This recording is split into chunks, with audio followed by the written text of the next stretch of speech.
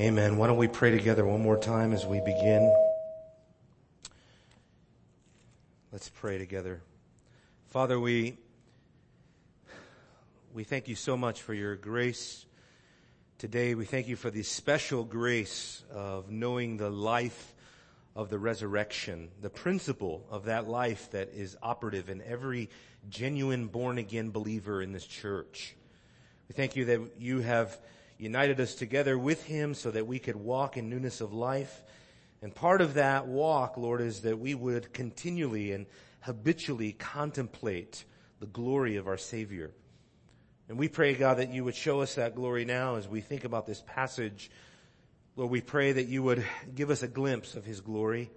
Help us to see, Lord, his person and his work, especially as it relates to the fact that we have come, Lord, to a great reality known as Zion, and how he, Jesus, the mediator, reigns supreme there.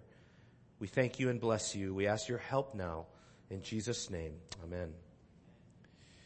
Well, this is the final grouping, if you would, of what I've called the blessings of the new covenant, the unspeakable privileges, the blessings of the new covenant, as we finally come to the last contrast here as we go from the type to the antitype and what it teaches us.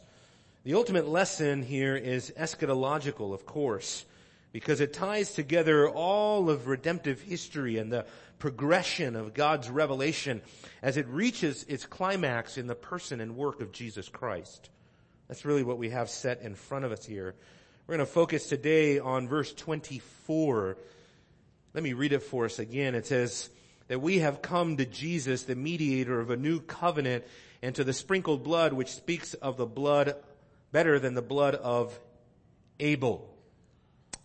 We've looked at how Zion, and really what we can just simply call heaven, that what is represented there is not only the gathering of heaven, and also the righteous character, or the righteous nature of heaven.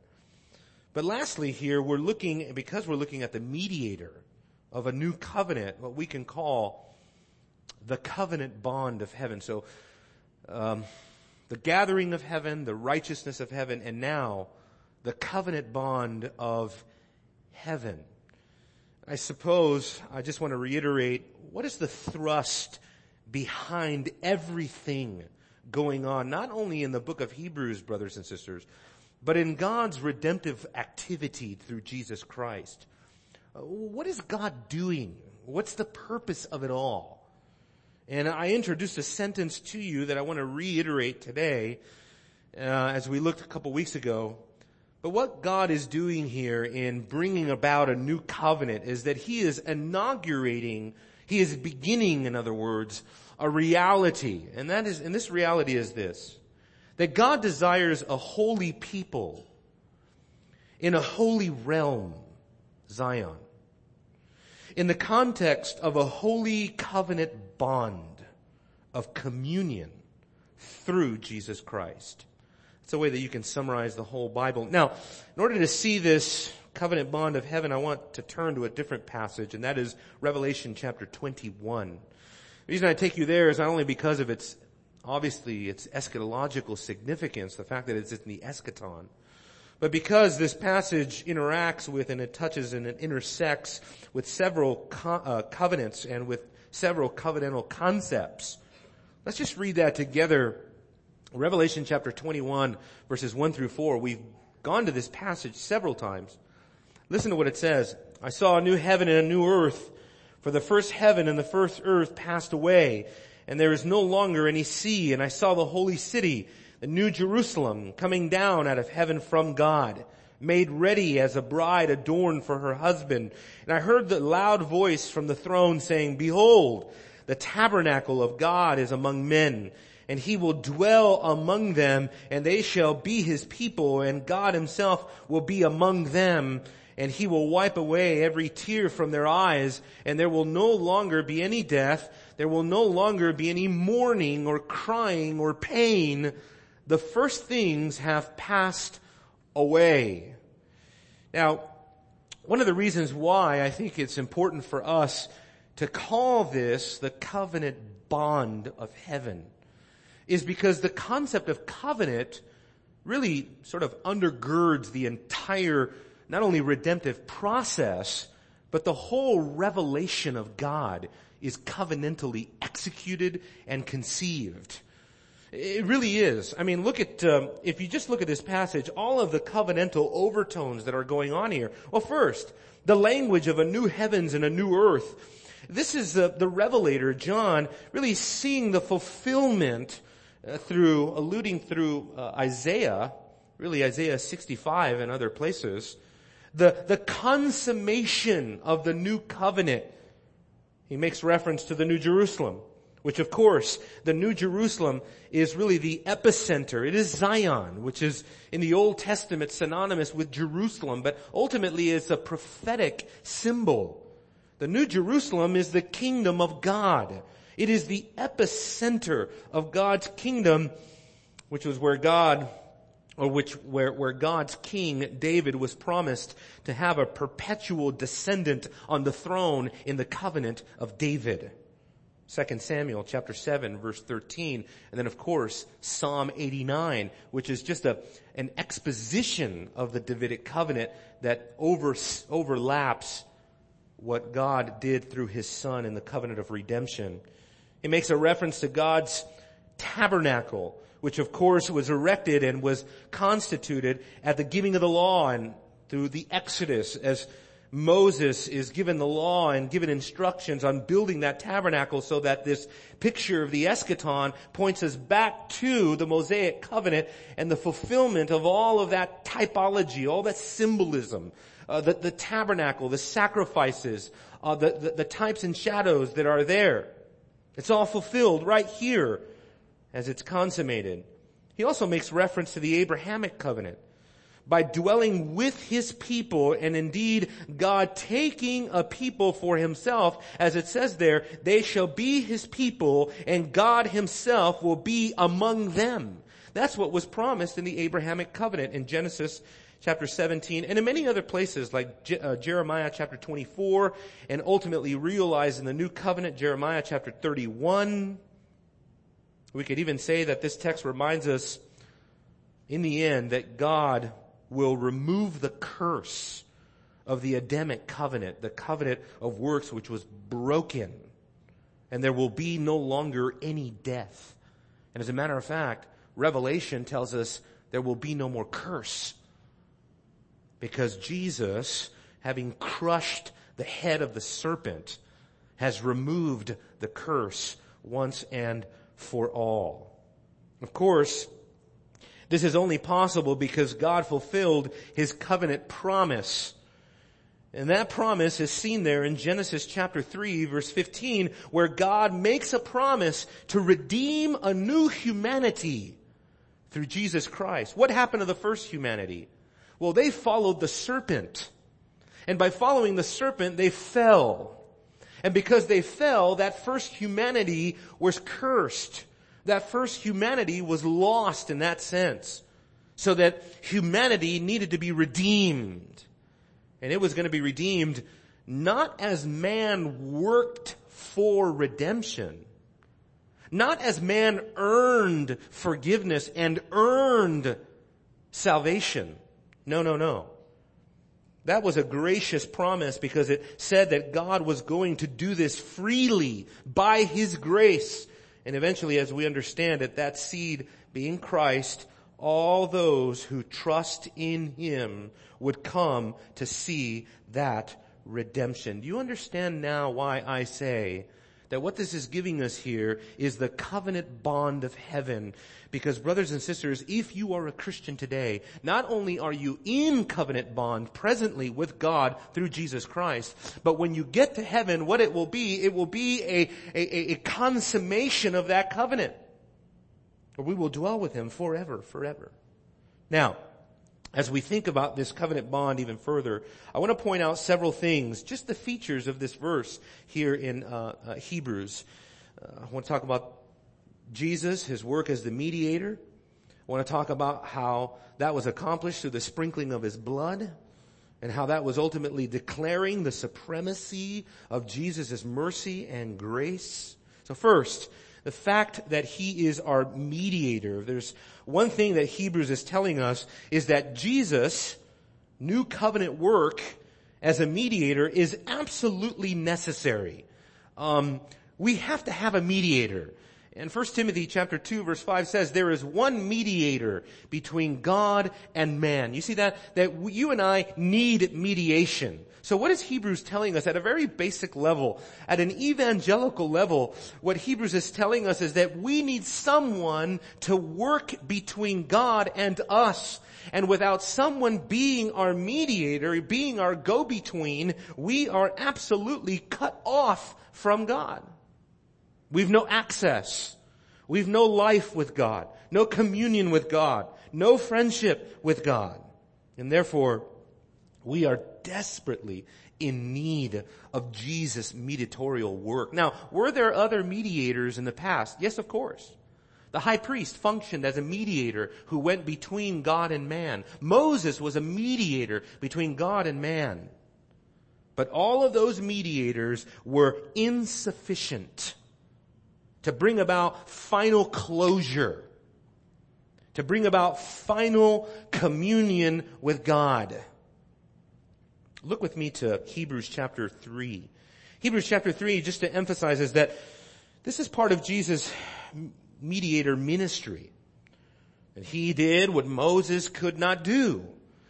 And it says, therefore, in Hebrews 3:1 that, holy brethren, we're partakers of a heavenly calling. Consider Jesus, the apostle and high priest of our confession, who was faithful to him who appointed him, as Moses was also in all his house. His house is those people that Moses represented, that were under his mediatorial service. And it says here, for he has been counted more worthy or worthy of more glory than Moses, by just as much as the builder of the house has more honor than the house. In other words, Moses himself is part of the house. See that? For every house is built by someone, but the builder of all things is God. Now Moses was faithful in all his house as a servant, as a mediator even, for a testimony to those things which were to be spoken of later. See that there? Moses' entire purpose as a mediator was typological and prophetic in nature, that would speak of things that were to take place and be revealed later. But Christ, don't you love that word? But Christ, but Christ was faithful as a son over his house, whose house we are. See, he represents us as our mediator if we hold fast our confidence and the boast of our hope firm until the end. Not only do we see the necessity of the mediator, we also see the superior nature of his work as both our mediator and representative in the new covenant, but also because Jesus, being a prophet, being a priest, being a king, also intercedes for us so that his work as a mediator goes on and on and on. Hebrews 7, verse 25. You know this verse. Therefore, he is able to save forever those who draw near to God through him, since he always lives to make intercession for them. That was the function of a high priest. The high priest was to go in and to mediate before the people, to offer up prayers and supplications on behalf of the covenant people. And if he did not stand there as an earthly representative of the economy of heaven, in other words, how it works, that God needs a mediator, then the people would have no connection to God. Thankfully, what is heaven? Let me back up.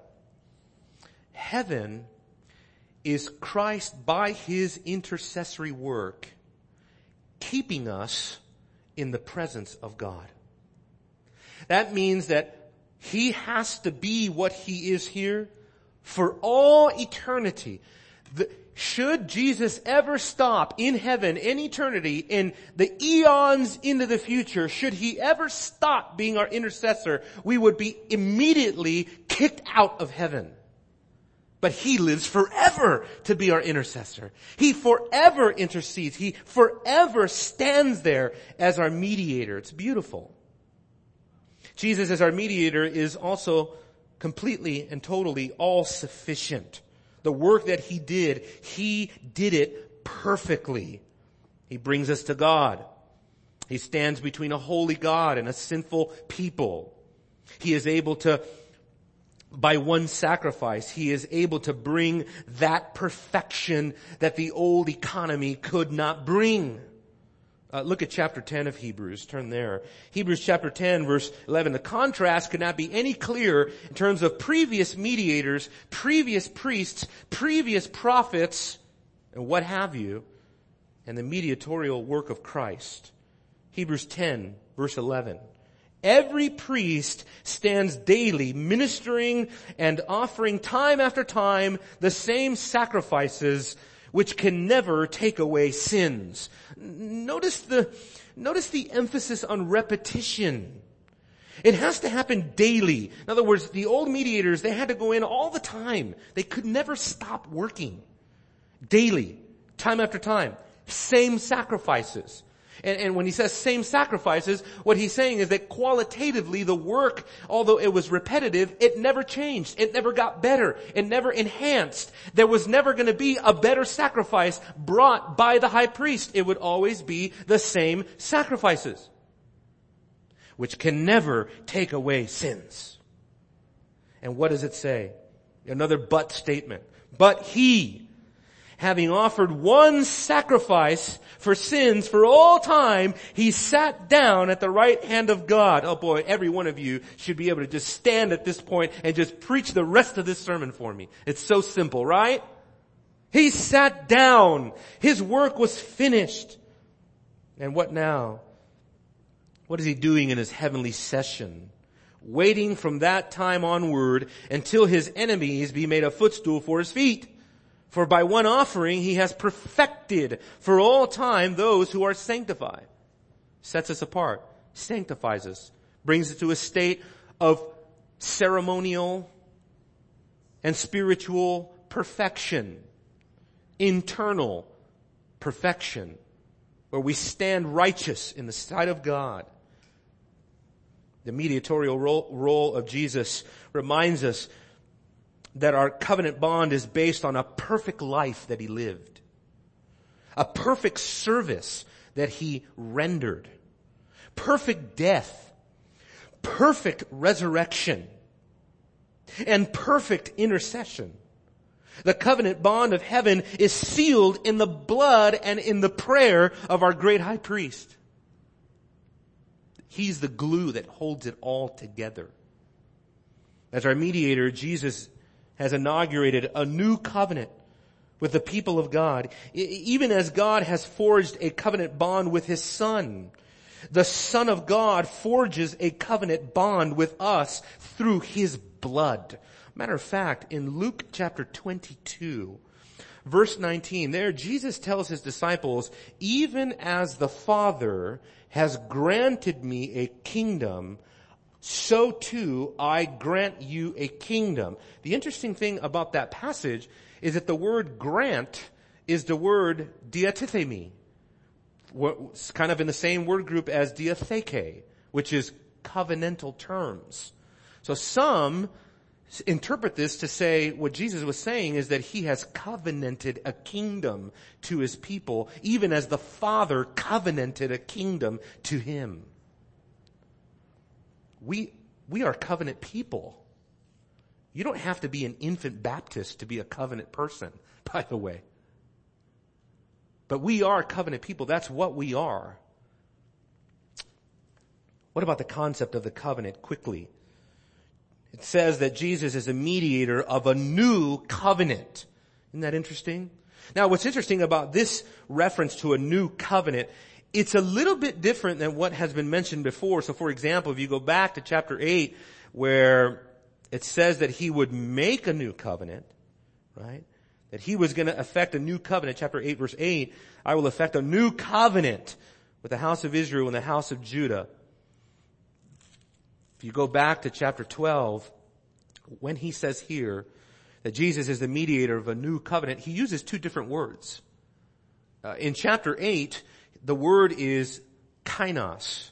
In chapter 12, the word is neos. Slightly different terms to emphasize literally the newness of the new covenant. And so I looked into this, and Henry Alford, who's a magisterial grammarian, says that this word is simply more graphic, more vivid. In other words, the author was reaching for a word to really emphasize not only that he made a new covenant, but this new covenant is superior. It's a more permanent, lasting, I guess it's his way of saying it's not only new, but better. It's better. It is superior, not just new. And that's exactly what we find. And the old covenant was an administration that God set up, but it was not faultless. In other words, it was never intended to be permanent. It was intended to be provisional. Look at chapter 8 again. Hebrews 8. It says, verse 6, but now he has obtained a more excellent ministry by as much as he is also the mediator of a better covenant, which has been enacted on better promises. Keep going. For if that first covenant had been faultless, and the implication there is it is not faultless. So we're thinking, wow. So then God put a covenant in place that has fault? How do we understand that? Well, I think the next phrase kind of explains it. There would have been no occasion sought for a second, watch this, finding fault with them. You see that? So if there's one faulty characteristic of the old covenant it's found in the people. Because what the old covenant was saying was do this and be blessed, do this, fail to do this and be cursed. So there was definitely a works principle that was operating in the old covenant that the people of God could never live up to. This is another reason why the new covenant is so superior to the old covenant. The new covenant does not tell us, do this and live. The new covenant tells us, he did this so that you will live. The new covenant is emphatically Christocentric. It is all based on him. It is all based on his work, his blood. So how about that? Not only is he a mediator of a new covenant, he's also the mediator of a covenant that is based on his blood. Isn't that what Hebrews just said? It says here, we've come to Jesus, to the mediator of a new covenant, to the sprinkled blood. That's really interesting if you think about the fact that as the author of Hebrews mentions the old covenant, Mount Sinai, the blazing fire, the darkness, the gloom, the people are fearful, Moses is trembling, but you find no mention of the blood sprinkled in the old covenant. It's because the blood that was sprinkled in the old covenant was not efficacious to bring you to God. The only way you could be brought to God in the old covenant is if you had faith in what the Old Testament sprinkled blood symbolized, which was, of course, the sacrifice of the ultimate sacrifice of Christ.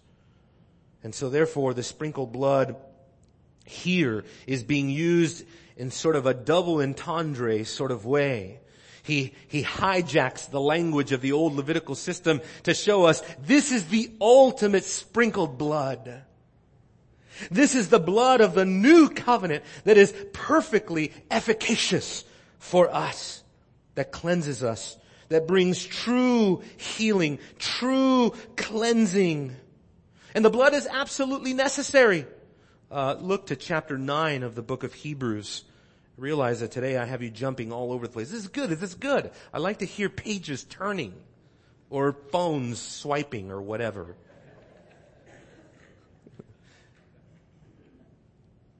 Everything had to have the application of blood. Isn't that, I remember when I first became a Christian, I was reading the Old Testament thinking, there's blood everywhere. Why is there so much blood? Walking around my life today, I mean, There's not blood everywhere. I mean, we don't worship with blood at the church. And of course, that blood was simply a token, a symbol of the principle, not only the principle of life, but the principle of redemption that was inherent in the blood. The blood is amazing, is it not? All life is found in the blood, Leviticus says. Leviticus 17:9. And look at the necessity for the blood. Chapter 9, verse 19.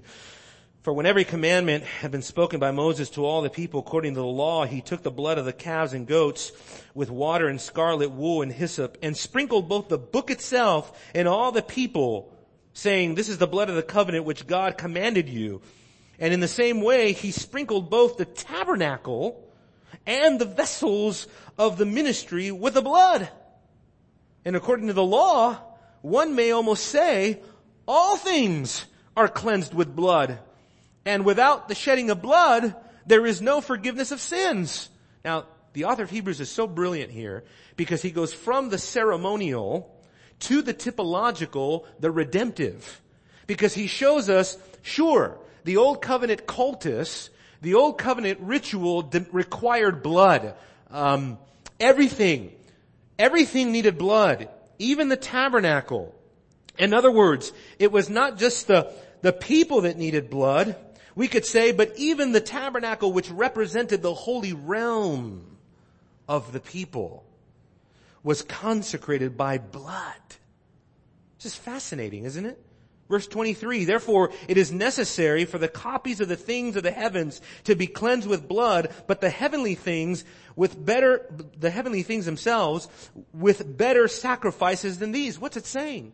What it's saying is that when the old covenant came, and God called Moses to sprinkle blood on the people, the book, the tabernacle, everything, he was imaging a reality that corresponded to the heavenly realms. You see that?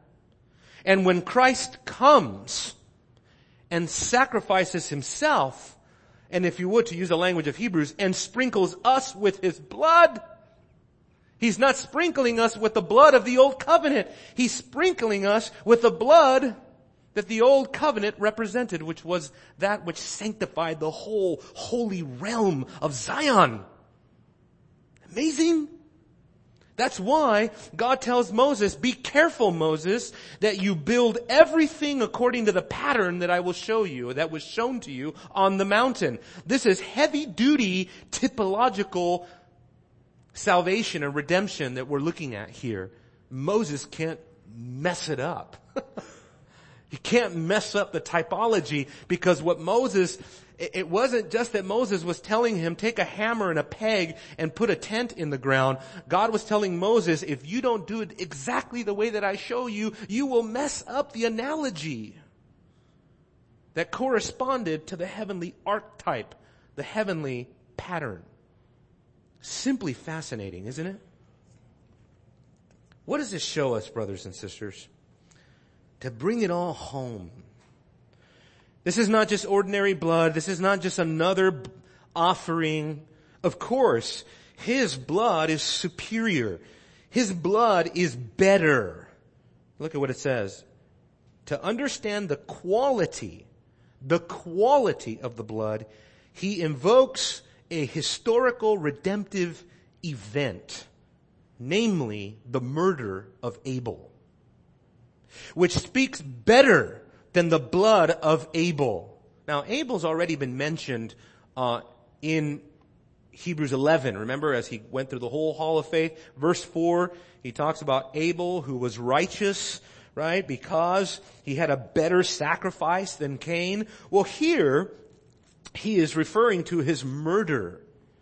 And it says in Genesis chapter 4 that the blood of Abel literally cried out from the ground. And what was the cry? What was it saying to God? I'm of the persuasion that what the blood of Abel symbolized was the principle of judgment and justice, or justice and wrath, justice and vengeance. That Abel, who was innocent, who had done nothing wrong to Cain and did not deserve to die, was murdered for no good reason, and what that murder elicited from God was wrath. And God should have broken out that very instant, and he should have just decimated Cain. But here we're being told that the blood of Jesus speaks of something better. Sure, the blood of Abel cried out from the ground and solicited the vengeance of God's wrath, but the blood of Jesus is so that much more better because it cries out not from the ground but from the cross.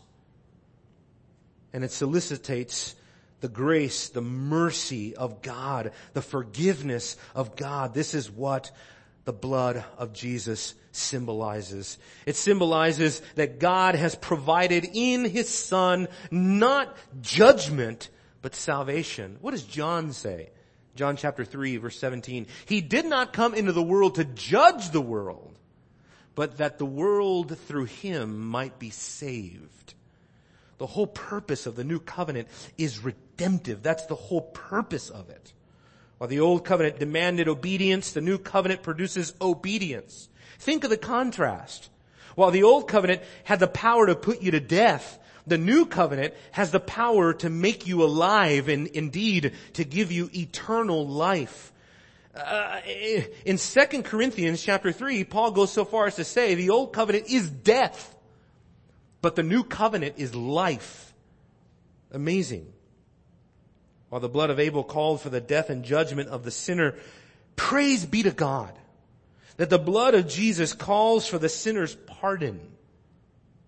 The blood of Abel calls for our condemnation. The blood of Jesus calls for our justification.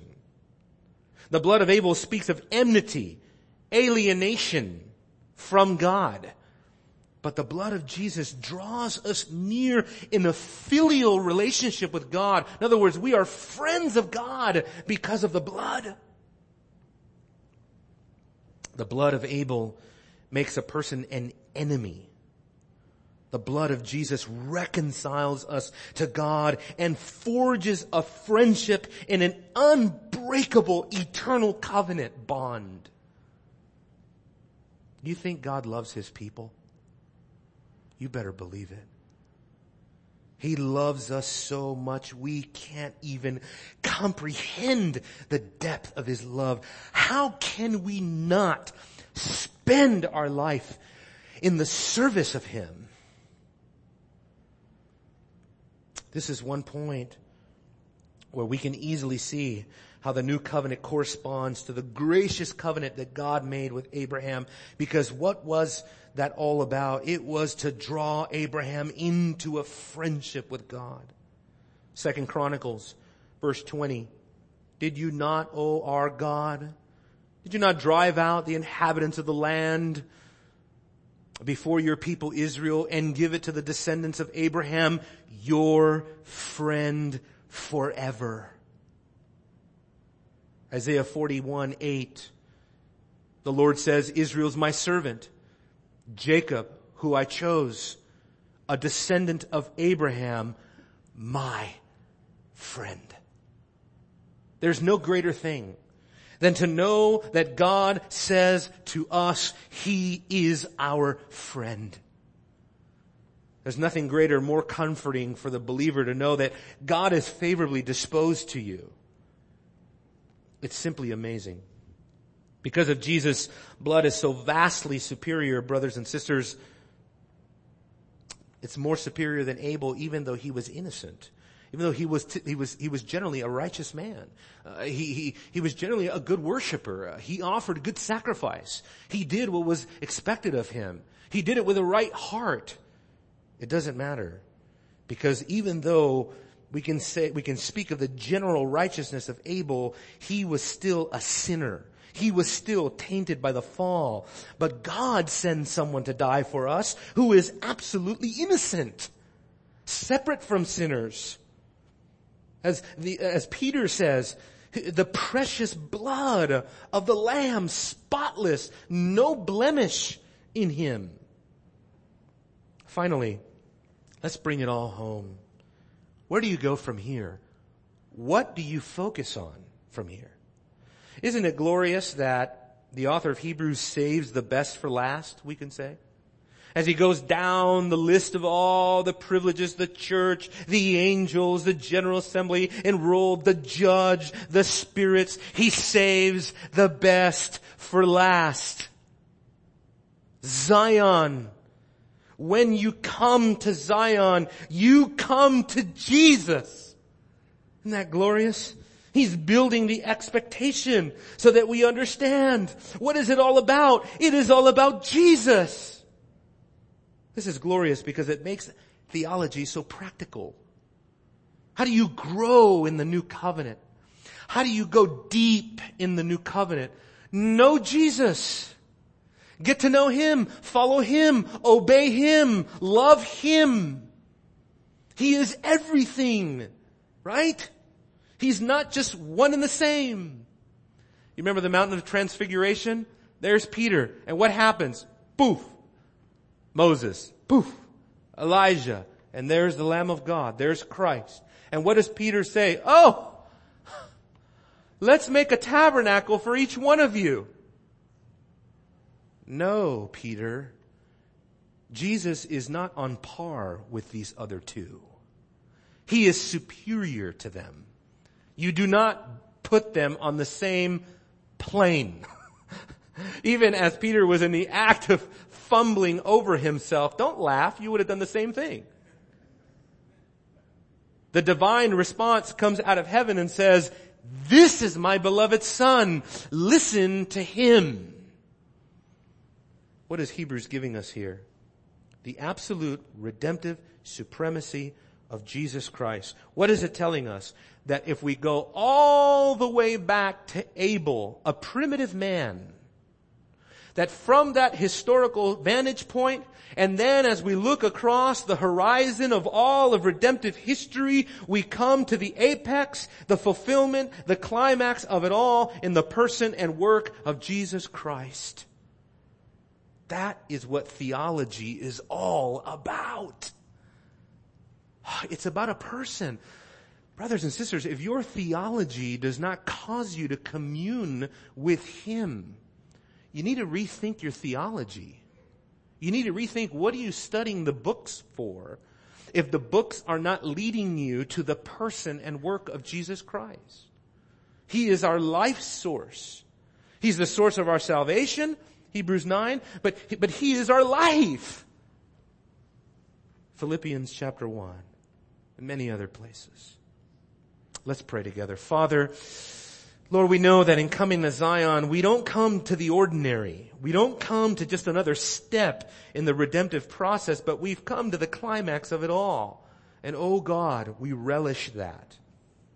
We relish that because we understand that what you desire for your people is, as Jesus Christ has accomplished His great work, He's coming back. We know that He has been exalted to the right hand of the Father. And that there He is waiting for all His enemies to be made a footstool for His feet. But He is coming back again.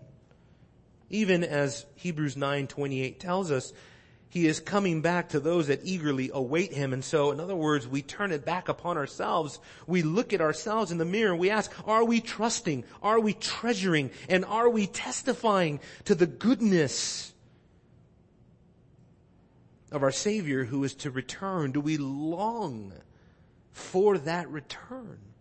Are we eagerly awaiting that?